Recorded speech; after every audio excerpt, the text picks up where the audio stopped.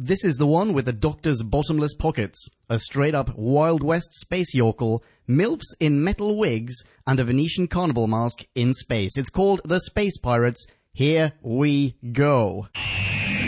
We're embarking on a voyage all through time and all through space, encountering Daleks, Thal and Ood, and the Cybertronic race. Sontarans look like taters, and Silurians all have wonky scales. And the Doctor has a TARDIS, we're reviewing all his tales. Who back when? Reviewing all of who there is. Who back when? Subscribe and rate on iTunes, please. Episode by episode, we're trudging down this temporal road. Come join us on this odyssey. What other choice could there be than Who back when? Who back when? Hello, ladies and gentlemen of Podcast Land, and welcome to episode C049 of Who Back When, a Doctor Who podcast. Oh my goodness, 49. We are really steadily getting close to the end of the Troughton run. And today we are looking at the Space Pirates. Ahoy! Wait, what? Who's that? What? Ahoy there! Oh, hello. Ladies and gentlemen, I've just been joined by Drew. Drew back when? Drew? Who the bloody hell's Drew? Flashbeard's the name, Space Piracy's the game. Who wants to first go walking my plank? Watch out, ladies, you're going to need a pair of walking boots. People keep mistaking it for a pair. Hurrah! Oh, wow. Hello, Rick Mail. Yo-ho-ho and a totty full of cum. I fill them up by the galleon. Hooray! So, you know, before I came along, the Milky Way was just called the Way. Wow. All right. Well, ladies and gentlemen, it looks like you're in for a treat because for the first time ever, Drew has joined for a classic. Yar! Ladies and gentlemen, arr! Was it the Pirates? The Space Pirates, me lad. Right. So, didn't realize you had so elaborate a pirate shtick. This is fantastic. Yeah. So I've been waiting for this episode. Well, I'm thrilled. When did you watch this? Haven't actually watched it yet, but Space Pirates, what's to know? That's a fair point. I watched it last night, but I will happily sit down and rewatch it with you now. Shall we press pause? Go into the next room? Watch it? Come back? Yes. Oh, brilliant. Okay, then. It's a 6-episode arc, and unfortunately, only one of those 6 episodes is still intact. 5 of them are missing, which we... Yeah? So... You just have to listen to them? Yeah. Oh, wouldn't you know? Terrible shame. The Royal Space Navy just appeared off the starboard bow. Best be on my way. Plenty more booty up for grabs in Mail's object. Real Galaxy, look it up. And I got just the super cluster to do it. Woof, woof! Goodbye, Drew. Yeah, so this is going to be a solo. And I can't really blame Drew for that. If I'd been watching this in the 60s and I were looking for more spare time in my life, then yeah, this is the episode where I might have been inclined to stop watching the show. No, that's a tad hyperbolic. In all honesty, there are parts of the serial that I really enjoyed, and it's kind of fun to scroll through the bullet points I committed to paper, iPhone notes, while watching this because I constantly oscillated between liking and disliking it. I have notes here to the effect of, what do I mean to the effect of? I have notes here like... I'll read this out loud. Milo Clancy's space-incompatible attire makes me want to hurl into my lap. But I also have, Milo Clancy is my hero. The thing is, I feel a tiny bit biased here, but okay, let me put this into context in case you're a first or few-time listener. As I said before, The Space Pirates is a lost episode, or a lost serial. You're probably aware of the BBC having misplaced, destroyed, or otherwise lost a bunch of classic episodes. Different times, no flash drives, you can fill in the blanks. Consequently, while there is already a divide between Whovians who will only ever watch New Who and those who will gladly dip a toe in Classic Who as well, there's also an enormous F-off, Thal-killing crevasse between Classic Whovians who will watch the lost episodes and those who find it too much of a struggle. For context on Thal-killing crevasses, listen to our review of The Daleks, the second ever classic serial. Pretty good one. Hang on, more context coming up. I don't normally provide this much detail, by the way, but why I'm doing so will become clear soon enough. These lost serials they're just that, they're lost, but in most cases the audio recordings are still available. Hence, many, if not all of them, are available as audiobooks with narration to fill in the gaps where visuals are normally required. And they're great, they really are. But they're also obviously not as good as the real thing. And then this fantastic fan-driven production company emerged called Loose Cannon Productions, and they created reconstructions of those lost serials. Basically, slideshows of images from the sets, the few surviving screen grabs, and occasionally animations and images of their own. There are some of them in this serial as well. Loose Cannon made I mean, oh man, they made an incredible effort. Holy twin cocks of Beelzebub. They must have worked their bottoms off to make all of these recons. I love them. Well, yeah, I do. They are a slog, though. Take the Daleks' Master Plan, for instance. I keep going back to that on Who Back When. 12 episodes of grainy black and white images occasionally flipping from one to the next, while unremastered audio plays in the background. Yeah, it was tough getting through that one, let me tell you. So, okay, don't worry, context coming to a close now, because it's not easy to convince people to watch those recons, for obvious reasons. I've been going through them on my own here on Who Back When. Almost all of them, anyway. And the response from you fine peeps in podcast land has been overwhelmingly positive. Basically, rather than the standard roundtable dialogue approach we have, when there are two or more of us, in these solos, I've basically gone through the Lost serial, sometimes painstakingly, granular plot point by granular plot point, and giving you my personal interpretation of what I've seen, along with, any trivia that I could dig up, which is not wholly objective, but, at least it's a little more action-packed than watching one of the recon slideshows. I'm not saying it's better. It's not, let's be honest. The recons are purer in many ways, but in other ways, those, these solos are easier to get through. At least that's what many of you have said, so I'm glad to have brought more Who to your eager earballs. But, context conclusion, get back in the room, guys. This is the final one. After this, it's all intact, more or less anyway. There are no more completely lost episodes, let alone completely lost serials. And so I can't help but feel both a bit of pride, I'll be honest with you, in this accomplishment, but also a little verklempt, because I've actually really enjoyed these solos, and perhaps thus I'm inclined to be lenient towards the Space Pirates. What did it ever do to me, after all, except to sort of entertain me for 2 hours, or however long it took to sit through it. So, sorry for rambling there. It's a little bit emotional. Alright, let's get started. Time for a bite-sized chunk of Who. Time for us to synopsize, clarify and summarize. So take a view and grab a brew and listen to this overview, this free-for-all we like to call a bite-sized chunk of Who. Bite-sized chunk of Who. The Doctor and his companions, Jamie and Zoe, aka Jay-Z, materialize aboard a satellite or a space beacon just as space pirates space blow it up. They survive, of course, locked inside one of the isolated compartments of the beacon. In the future, you see, space beacons, among other things, are made of argonite, the most valuable mineral in the galaxy. Yeah, we'll get to that. And the space pirates basically steal space beacons and then space melt them down to get the argonite. Enter stage left, the Interstellar Space Corps, a law enforcement organization named in a fashion that would make Terry Nation fans smilingly slip into a pile of their own spunk. Anyway, the Interstellar Space Corps hunts the pirates. Enter stage right, Milo Clancy, a Wild West prospector and space yokel, whom the Space Corps suspects of being the mastermind behind the pirates, and who soon bumps into Doc & Co. Enter through a trapdoor center stage, Madeline, I can't remember now, Madeline Isidri, a lady who wears a giant metal Nefertiti wig and who runs one of the largest argonite mining facilities in the galaxy and who happens to be the sworn enemy of Milo Clancy. Holy smokes, excitement coming up, right? Well, we'll see. B-Scout over, you are welcome. Before I start with episode 1, check this out. Just to give you an idea of how badass a mind this story came from, it was written by Robert Holmes, and if you look him up on TARDIS Wikia, you will find the following. I'm going to read this straight from TARDIS Wikia. Major characters and concepts created for or debuting in a Robert Holmes script include the Crotons, the Third Doctor, Liz Shaw, the Nestine Consciousness, the Autons, the Master, for crying out loud, Joe Grant, Mike Yates, Sarah Jane Smith. Gallifrey was first identified as the homeworld of the Time Lords in The Time Warrior. It had previously been seen, but not named. He also invented the Sontarans, the Matrix, what? Rassilon, Borusa, whatever that is, the Eye of Harmony, holy smokes, Romana 1, the Key to Time, the White Guardian, the Valiard, Sabalom Glitz, great name by the way, Morbius, and the 12 regeneration / 13 life limit for Time Lords. Oh my god.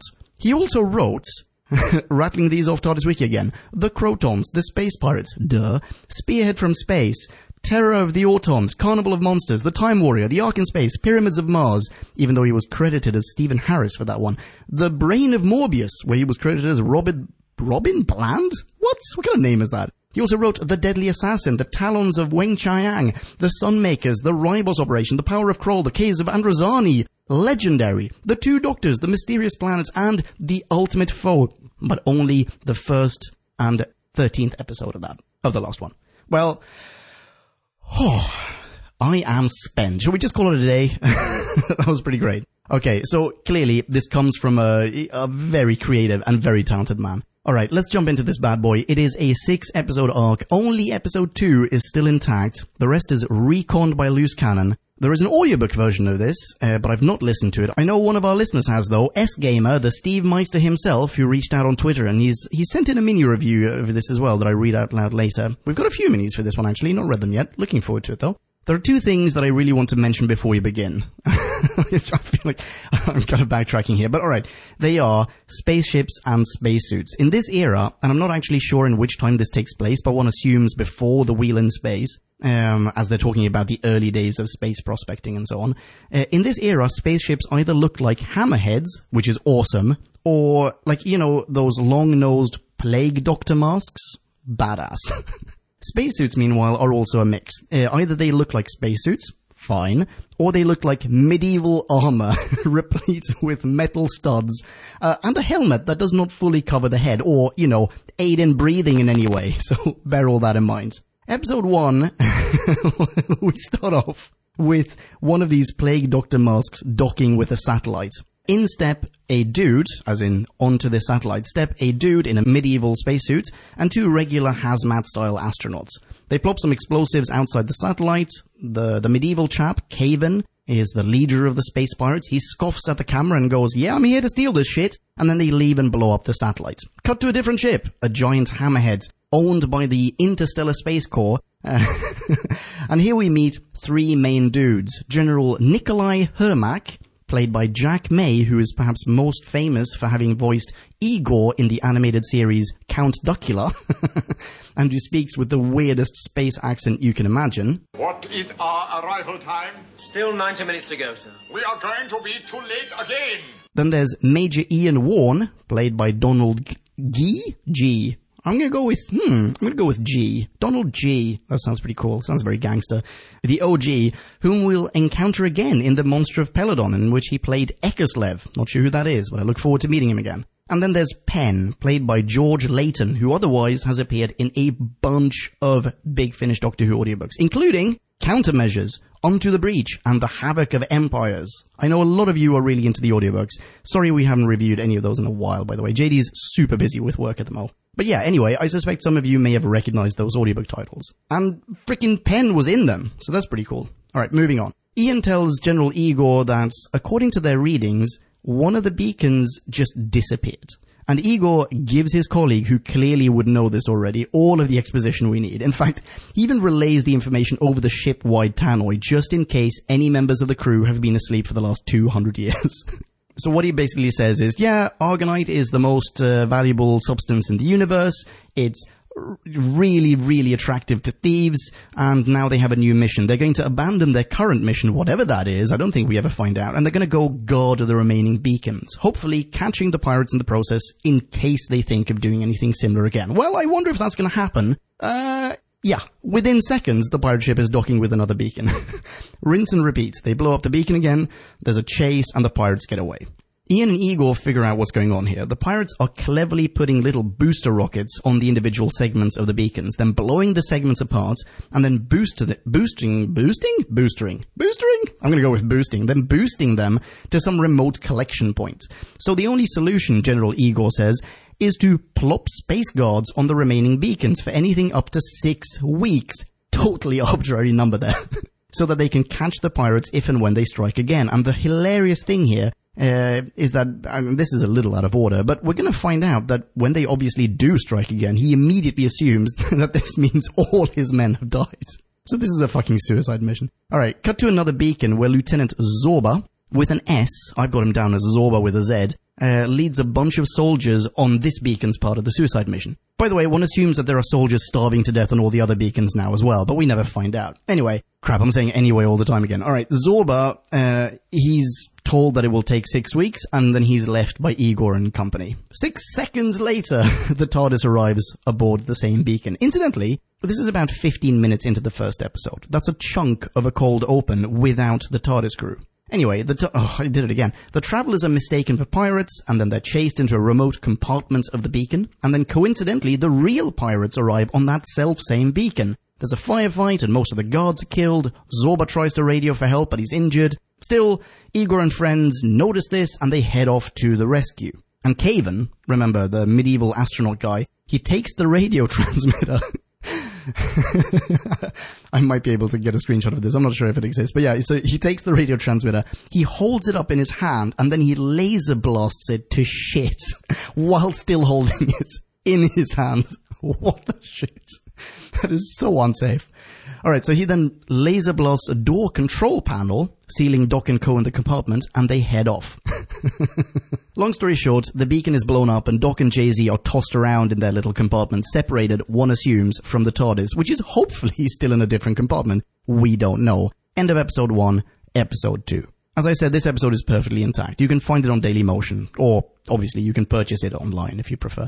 Igor and Ian notice another ship on their radar now. It's the Liz 79, which I've got down as the Liz 69 at this point, piloted by the legendary space prospector Milo Clancy, a last remaining remnant.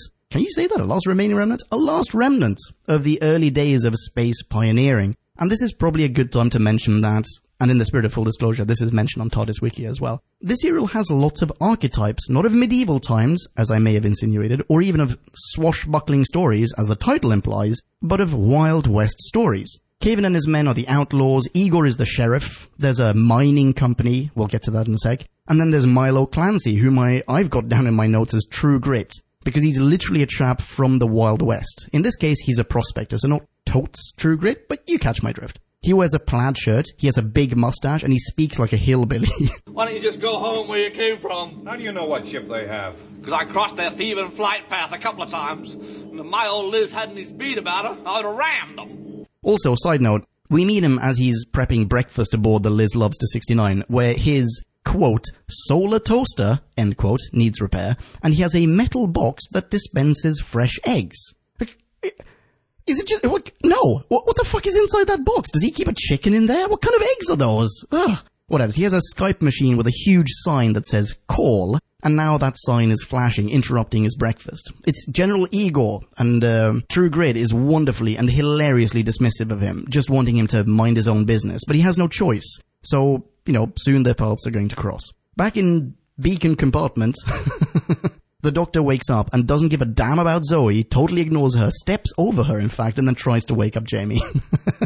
Cut to the Space Corps Hammerheads, where Clancy's now walking around with a laser blaster over his shoulder, reminiscent of a pickaxe in like a Lucky Luke cartoon, being hilarious and awesome. He says he lost 2 loads of Argonite to the pirates and the government never cared, but now that one of their satellites has gone missing, they're assembling the fleet, which is fair enough if you ask me. So he leaves. And we learn that Igor and Ian believe, this bumbling old man to be the mastermind behind the pirates, and that they let him leave in order to follow him to the rest of the gang. So it's a big trap. It's a con. Igor goes to the nearby planet of Tar now, where the Isigri mining facility is based. And I want to say Ian, or maybe it's Penn, whoever. He gets into a minnow, which is a smaller hammerhead-style ship, and also the name of a fish. I had to Wikipedia that. And he heads off to follow True Grit.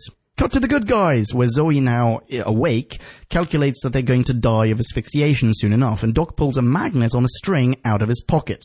Now, this could be a drinking game, by the way. The Doc has an infinite amount of pocket space. They're like mini TARDISes. And he gives Jamie and the kids watching the show in 1969 a magnet tutorial, and then he says that he'll polarize the hull, or something to that effect, in order to magnetically pull it to the nearest segment. But Zoe says he may accidentally repel them into deep space instead. And she's right. She's totally right, because that's exactly what happens. Gasp you do, gasp you should. Now they're off into deep space. On Tar, meanwhile, Hermac is hanging out with Madeline Isigri, the head of the Isigri mining company, who's this MILF who wears a giant metal wig a la Nefertiti and who provides unnecessary exposition about herself and Clancy. Apparently her dad went missing some years back, was presumed dead but never found. I wonder if that means he'll resurface, by the way. Spoilers. And at that time, Clancy was suspected of being involved in some way. Igor reckons that means True Grit therefore must be the Pirate King, and Maddie Goodhead looks at the camera and all but fucking winks at the audience. I wonder if that means she's the Pirate Queen. Spoilers. Ian or Penn aboard the minnow, he, whoever it is, radios in to say that True Grit has now docked with a piece of beacon and speeds off to arrest and or blast him out of the sky. Cut to the beacon, which True Grit now boards, indeed. And he assumes Doc and Jay-Z are the pirates and seemingly shoots Jamie dead. You murderer! End of episode 2, episode 3. It was Ian aboard the minnow, because my next note is General Igor tells Penn to take the Hammerhead ship, quote, 20 miles away from the planet Tar. 20 miles? What? That is not a lot. Unless these are space miles, the way that there are nautical miles, you know. And it's actually a whole lot more than I assume. In any case, that's hilarious. Ian now catches up with Liz Loves to 69 and fires warning shots across the bow, and True Grit and the Travelers head off because apparently Jamie survived, surprise surprise, and apparently True Grit now trusts them because they are, quote, a boy, a girl, and a nutcase. This is why I love True Grit. We learned that Argonite, the most expensive material in the world, This is the most expensive mineral in the galaxy. is what is used to build nearly everything technological ever. Because it's flexible, yet super strong, it's lightweight, super heat-proof, etc. The heat-proof is practically indestructible. So spaceships are also made of it. Now, funnily, Argonite also attracts copper, so he deploys thousands of copper needles into space which latch onto the minnow and allow them to get away. He's great, by the way. He keeps calling Zoe stuff like Chigabiddy. And to hide in plain sight, so to speak, the Liz digs it from behind, surreptitiously lands in the heart of the frickin' Argonite mines on the planet Tar, mere miles away from Maddie Goodhead et al. We learn that True Grits and Old Man Isigri mined the planet Tar so much back in the day that they turned it into a piece of Gruyere. We turned that whole planet into a piece of Gruyere cheese between us. Which is lovely, except Gruyere doesn't traditionally have any holes. And then we cut to Maddie Goodhead's office, where General Igor, who's just about to leave, suddenly spots a model of a black spaceship that happens to be identical to the one the pirates are flying around in. On a table, just like that, in her office.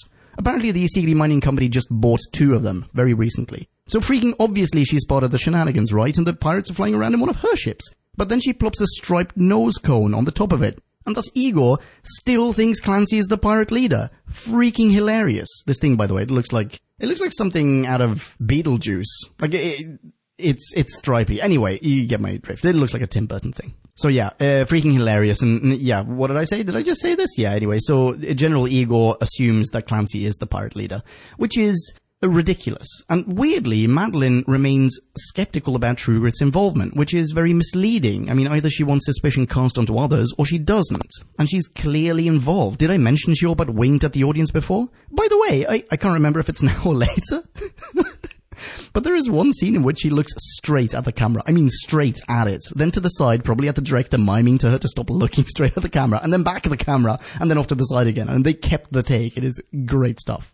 Cut to the mines, where Clancy plops out of the Liz Likes It on top to conduct repairs, and where he could clearly just steal all the Argonite he wants. They are in an Argonite mine now. Great security, Isigri. Well done. Zoe calculates that the TARDIS must be nearby, based on some techno mumbo-jumbo, obviously, and they also reckon Clancy's a pirate, incorrectly, so now they all plop out. Cut to Caven and Dervish. Dervish, did I mention him? He's like the main henchman. Between whom there's some serious shit going down. Caven wants to redirect the latest beacon segments to True Grit's home planet of Lobos in order to throw suspicion on him. Makes perfect sense. And he threatens to kill Dervish if he doesn't help. Let's round this off. True Grit returns and discovers the Travelers have gone, so he grabs his gun and chases after them, and then cut back to the Travelers. Well, in short, they stumble upon the pirates, who are dismantling the stolen satellites. Oh, by the way, that is made out of Argonite, a material that is, we've already learned, heat-resistant. The heat-proof is practically indestructible. With handheld blowtorches. The pirates notice and they chase them, and we end very nearly on a literal cliffhanger as the Travelers fall down a mineshaft. End of episode 3, episode 4. The mineshaft leads into a cell where they find Zorba with a Z or S, take your pick, whom Doc nurses back to health, giving them an automatic new ally who, spoilers, is not going to last. By the way, when they fell into the cell, okay, check this out. Doc landed on a bunch of drawing pins in his pocket, so drinking game, remember? Yeah. Which I assumed would come in handy, because these pins, they get a lot of airtime. They're like on screen for a full minute, but they never resurface in the serial, so that's already a minute that you can cut out of this. Makes sense, right? Cut to Caven chatting with Dervish aboard the, wait for it, Beta Buccaneer. That's what his spaceship is called. And in fact is what I think this whole serial ought to have been called. The Beta Buccaneer. Dervish wants to pull out again, but Caven now proves his assery by revealing he's got remote bombs aboard the Beta Buccaneer. So Dervish continues with whatever his B-plot was, I forget. Oh yeah, send them to Lobos. Alright, back in space, Penn. Whatever. He nearly catches up with the Buccaneer now, but the pirate flies into an Isigri striped nose cone, the kind that we saw before, and ta-da! The International Space Corps are flummoxed to the point of letting the Buccaneer go. Guess that's why they pay them the big bucks. Drink again, people, because back in the cell, it turns out Doc also has a stethoscope and a tuning fork in his pocket, and he uses them to unlock the sonic door or whatnot that will lead them to liberty, and as they do, True Grit arrives. As do a couple of pirate guards. True Grit shoots one of them, the other escapes, and now so do Doc, Jay-Z, TG, and S, whom I've got down as Z. There's another firefight, culminating in the Doctor, a man of non-violence and brain over brawn, electrocuting one of Caven's Deuteroonies to death, painfully and mercilessly, and Doc and Co. continue to evade capture. Sorry, it's slightly bullet pointed there. Alright, we get another cutscene of Caven destroying a control panel with his blaster, so drink, people. I feel like that's another drinking game. He just shoots at control panels willy-nilly. And then Doctor and Co. Meet up with the others in Goodhead HQ, where True Grit asks Maddie Goodhead to contact Igor and tell him about the medieval astronaut. That makes sense? I feel like that made sense. Let's end on ambush time. Madeline still doesn't believe their story, which I don't get. Is she playing them? Actually, she must be. Anyway, makes perfect sense. She pulls a gun on True Grit, and Caven enters and laser blasts Zorba to total shit. Farewell, Zorba. You were good while you lasted. End of episode 4, episode 5. Maddie now has a change of heart. When she employed space pirates, I guess she never thought they'd do anything illegal, like murder people, or double-cross you, and I guess she didn't mean it when she pulled a gun on True Grit. Maybe that was just, meant to look threatening or something. Doc and Co. are taken away by pirates now, and they're plopped in an old library by some pirate guards. Trivia time! One of the guards here is played by Steve Peters, who has a metric nut ton, that's about 2 space tons, of Who credits to his name. Check this out. In addition to Penn, and I appreciate that you've barely gotten to know him in this serial, Steve Peters also appeared in The Romans as the very memorable Man at Banquet, uncredited. The Seeds of Death as a very recognizable Ice Warrior. In The Space Warriors as this pirate god, duh, and then later on in The Ambassadors of Death as both an alien astronaut and some chap named Joe Lafee. But here's a fun thing. He also appeared in the Peter Cushing movie, The Daleks Invasion Earth 2150 AD, as lead Robo-Man. Isn't that kind of cool? I think that's kind of cool. Okay, hide your boners while I continue. The library is apparently Dom Isigri's old study. It's totes malotes dark in there. No light whatsoever, but there are a couple of candles in the room, which is, I guess understandable, and which the good guys find, somehow, despite the darkness. And we finally get a chance to see Zoe fumble to wrap a medulla oblongata around a concept, because she's never heard of candles before. What? Never mind how that clearly would never happen. Doc gives her a candle tutorial, and Jamie gets to smirk at her ineptitude. Finally. Really pleasing to see that. Or hear it, Then, dum-dum-dum, Dom, Maddie Goodhead's long-lost, presumed dead but clearly very much alive dad, appears. Yep, still alive, and freaking Caven locked him in there a long time ago without access to a barber, so now old boy, that's Dom, looks like a mad hipster douchebag. And for a chunk of this ep, we're treated to clips of True Grit trying to get his old buddy, old boy, who's been locked in that room for aeons, to remember him, which eventually he does. I don't know how long he's been in there. It's been years, definitely. Caven and Derwish, meanwhile, begin to put a plan in place whereby they're going to fit the Liz Does Dallas with a remote detonator bomb thingy and remotely turn off its oxygen supply at will as well. What's the plan? Glad you asked. They're gonna pop the good guys aboard the Liz Guzzles rocket fuel, then send it into space, get the Space Corps to try to space arrest them, and then space blow them, and thus the prime suspects of the crime, to space smithereens. Maddie Goodhead, now reformed, tries to radio the Space Corps for help, but Caven cuts the transmission short and reveals he has her daddy, Dom Perignon, old boy himself, locked up and still alive. And it is heartbreaking. She just crumbles before him, poor Maddie. And understandably so, even though, come on, she's been...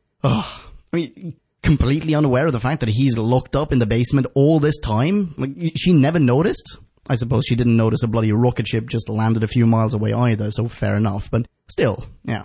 The officer's suspicions are raised by the abrupt call, though, and they set a course for Tar.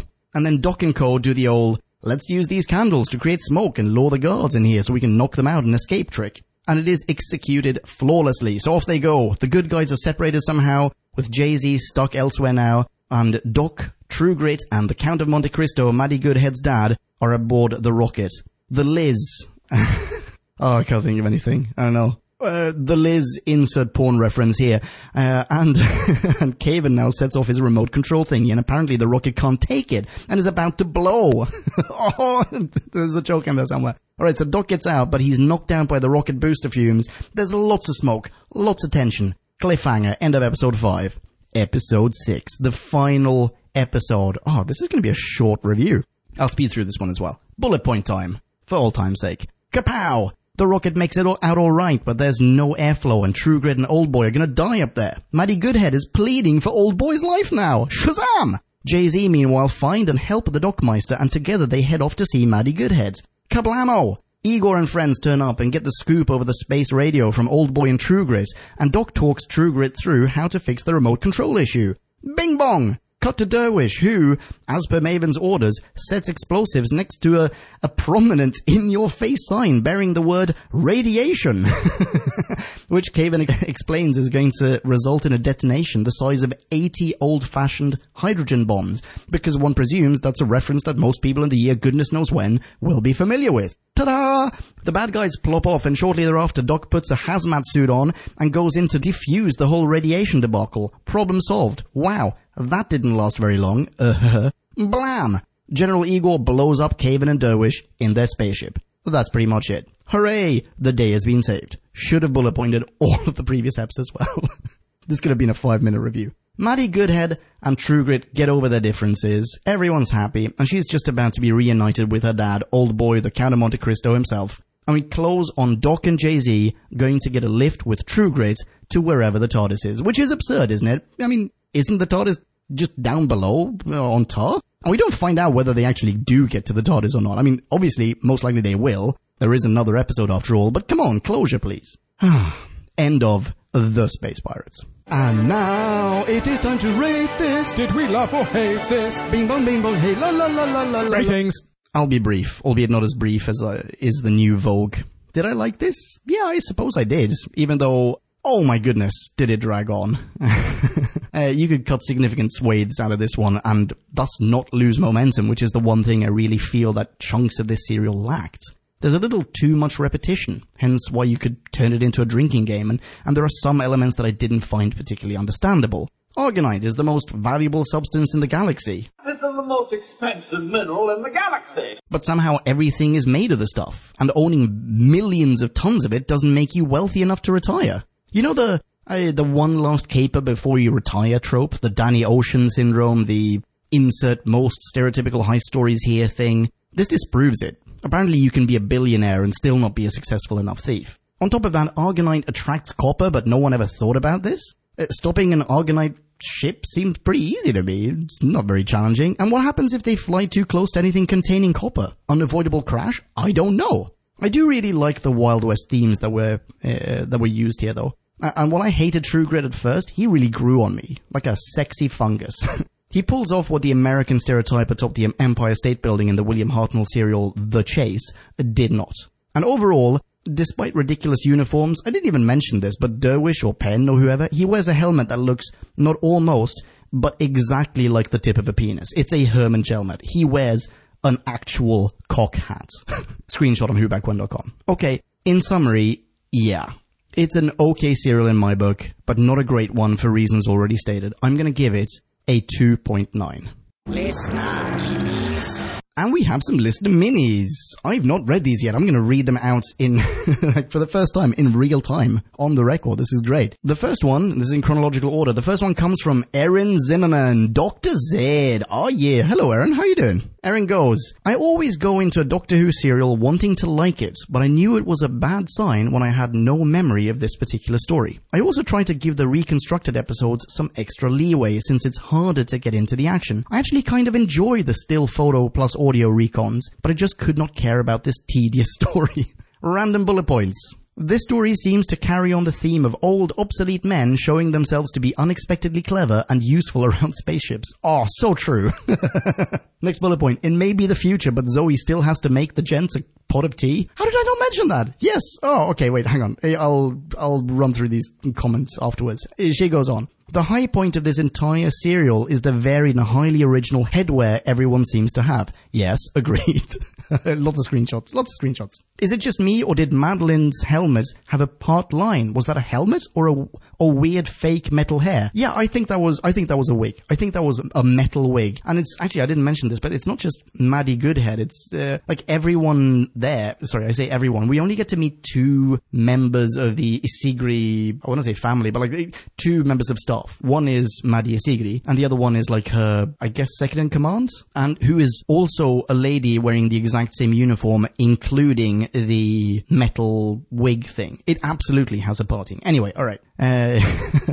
Sorry. Erin goes on. Poor Milo the space yokel. Good expression.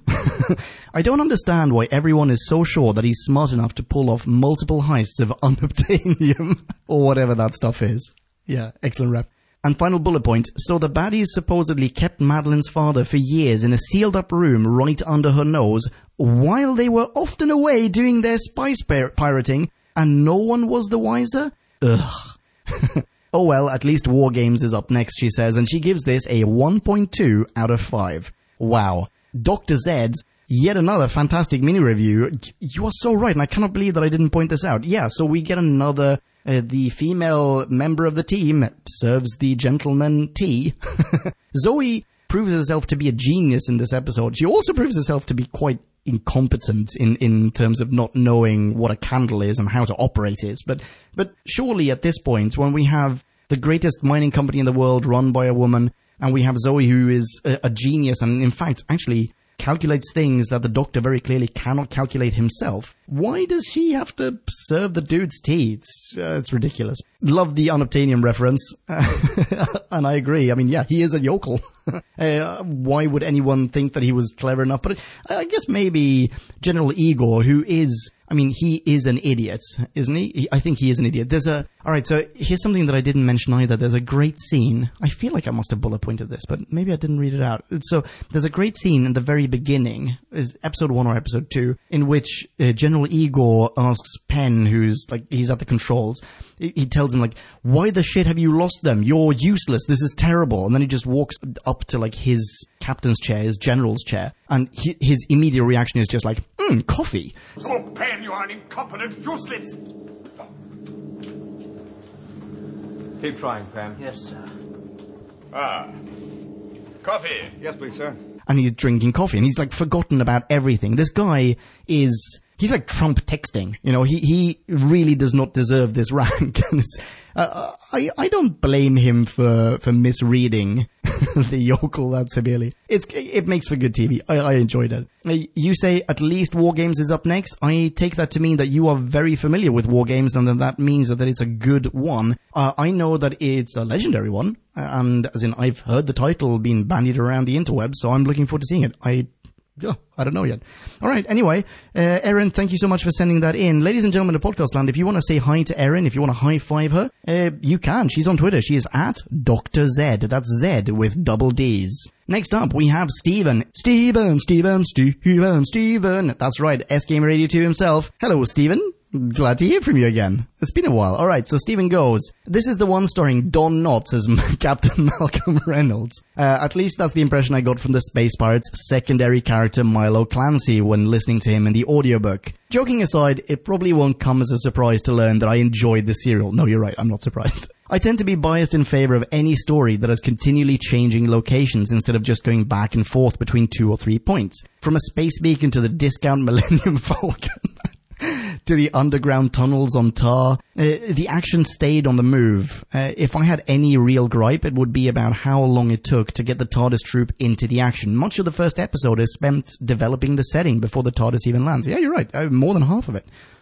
One little detail, he goes on, one little detail I found interesting is that one of the main people trying to resolve the situation, General Hermack, the V-Master. Oh wow, he says, and I cannot wait to see what, if anything, Ponking can do with that one. Never actually meets the Doctor face to face that I recall in the story. And he concludes with, finally, am I the only one who found it amusing to hear Jamie, of all people, say, candles in this day and age? No, not just you. I love that scene. Wait, hang on. General Hermack, that's General Igor to you and me, lady and or gentleman of podcast land. He was called the V-Master? Are you serious? The V-Master? What? How did I miss that? Oh my god, he's the master of the V. Yeah. I mean, I'm in no way surprised. That guy was a poon hound and a half. With that accent alone, oh my god, he gets laid left, right and center. He has mastered the V. That is amazing. I'm sorry that I missed that. That's fantastic. All right, Stephen, thank you so much for sending that in. Love it, as always. Ladies and gentlemen of Podcast Land, I know you're already following Stephen on Twitter, but you know what? Here's what I want you to do. I want you to create another Twitter account just so that you can follow him twice. He is at SGamer82. That's 82, the numbers. Okie dokie, and we have one more. This one comes from Paul Faber. He submitted, it's a little bit longer than expected, and it is, it's actually probably it is definitely a way better summary of the actual plot than I've delivered over the past 40 minutes. So I encourage you, if any of what I said didn't make sense, or in fact, if you want a second opinion, or in fact, if you just enjoy a good read, a very, very well formulated one at that, then I suggest that you go to whobackwhen.com, click on this post, this episode, what's it called? The Space Pirates, and read Paul Faber's review in its full splendor, because he summarizes it well better than I do. I will say though, he concludes with the following paragraph.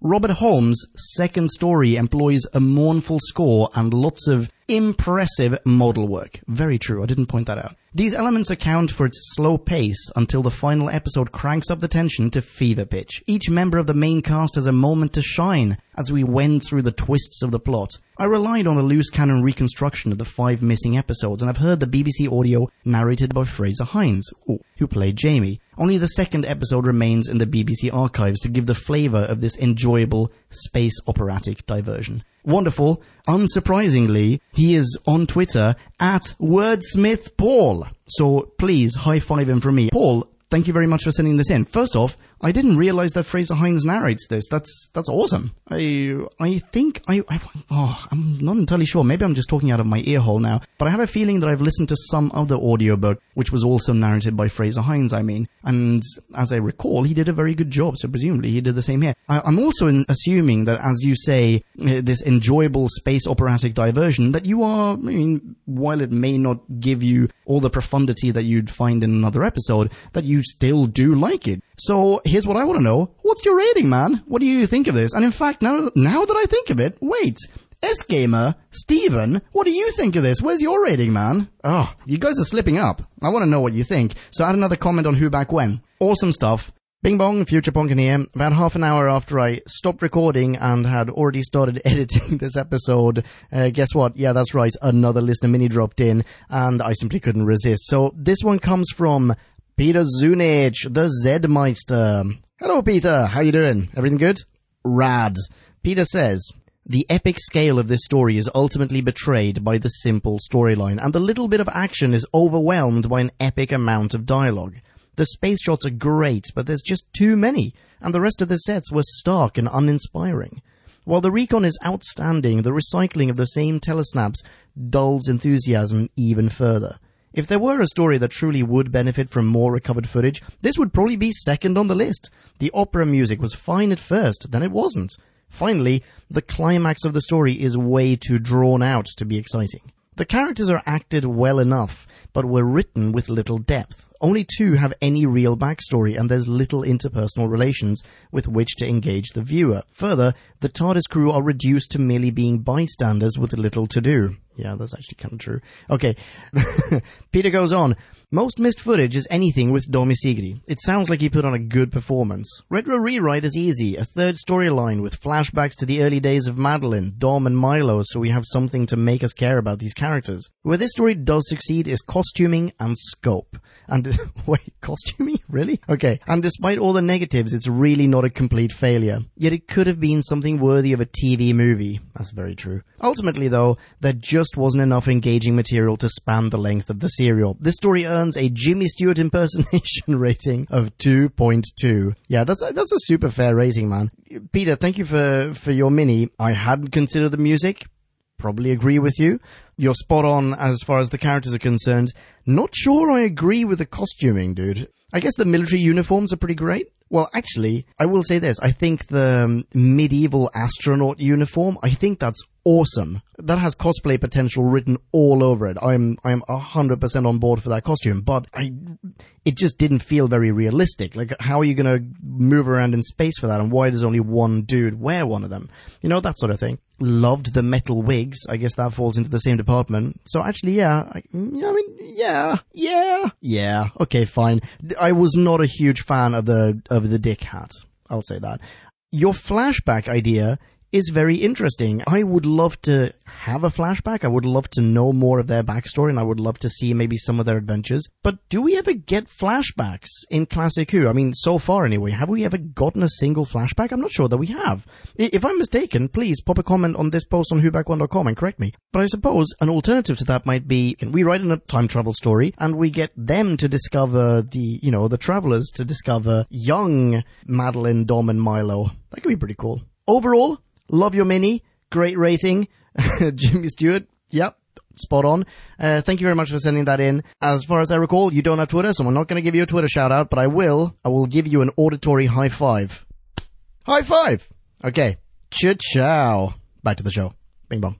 I think that's pretty much it for this episode. It's a very, very quick solo review. Next up, we're going to have a New Who review. We are sitting down to watch and review The Sontaran Stratagem. Really looking forward to that one. Really, really looking forward to that one. Especially because earlier on today, I found out from Drew back when, who plays the Sontaran.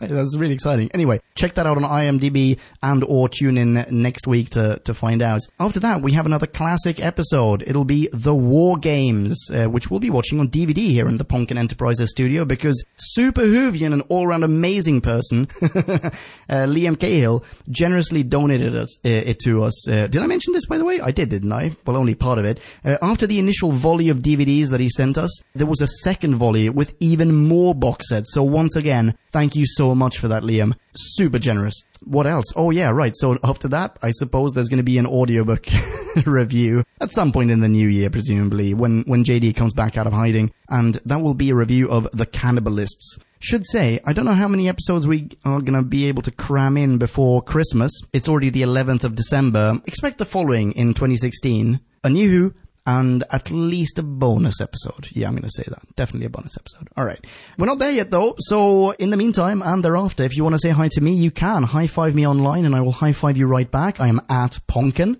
You know how to spell that. Thank you so much for listening. Be rad and excellent to each other. Rock on, and cha-chow. Bye. So always wanted to do that. Bing bong, Future Ponkin here. I just want to jump in before the end credits with a very, very special message from a very, very special person. I'm sitting in the Ponkin Enterprises studio right now with Mirimu. Hello, Mirimu. Hello, Ponkin. Hello, how are you doing? I'm very well, thanks. How are you? Oh, we are so polite. We live together. Yes, hi. So the reason that we are sitting here, dear ladies and gentlemen of Podcast Land, is that Mirimu has a very special project lined up for next year, for 2017. Do you want to tell us a little bit about it? Yeah, that's right, Ponkin.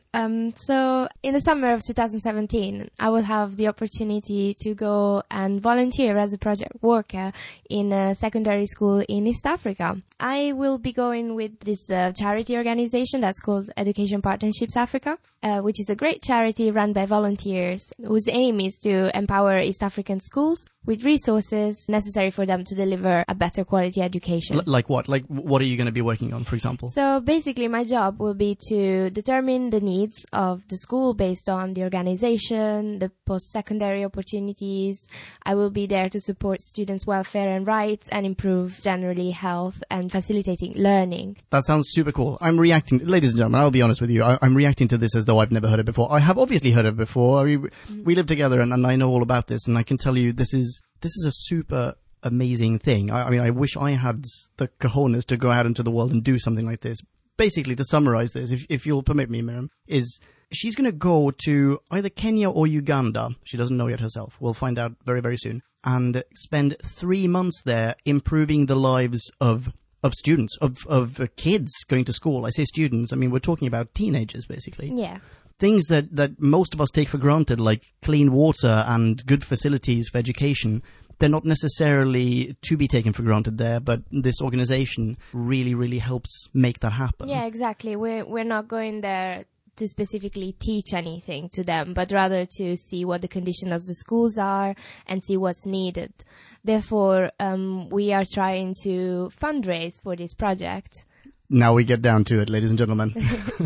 And I will only be able to make an impact on the schools and on these amazing students that I'm sure I will get to know better, and also on the community, by fundraising and making sure that they have all the resources they need in order to be able to study. Like we need books, or build a library, or build water tanks, or provide electricity, all the standard things of living that we give for granted basically in our everyday life. And I mean, okay, so you've probably already deduced what we're getting at here. Christmas is approaching, and Christmas, as we all know, is a time for giving. So here's the thing, basically.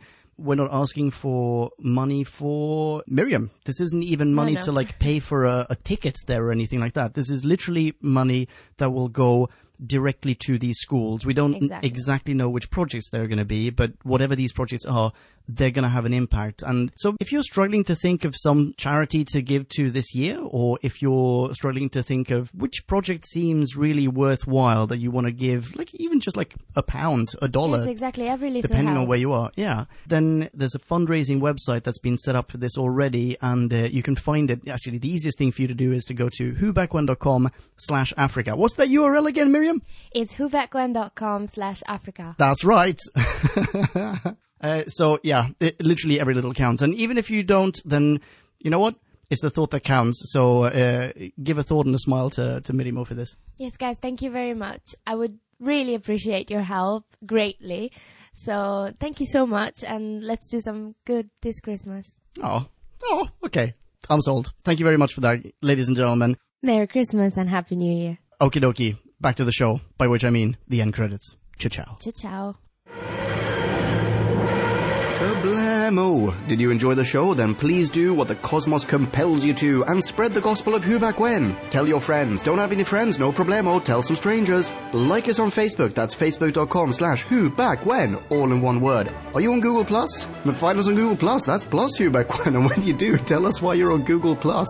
Who Back When just got its very own Twitter account, no lie, so give us a follow. You guessed it, that's @WhoBackWhen, all in one word. Check us out on SoundCloud, vote us up on Reddit, listen to us on Stitcher, and head on over to our website, whobackwhen.com, where you can leave a comment, submit a review of your own, and peruse our visual index of aliens, monsters, and more, which increases in kablamos with every episode. And lastly, give us a rating and review on iTunes. Not only would it make us super chuffed, and it really, really would, but as thanks, we will transmigrate your iTunes nom de plume into the credit list of trailers for fake Doctor Who audiobooks produced by Who Back When. Have a poke around our bonus episodes to make more sense of that. That's it. Rock on and be rad and excellent to each other. Catch your earballs in our next classic Who review, new Who review, or, still funny, audio Who review. Ciao. Who Back When?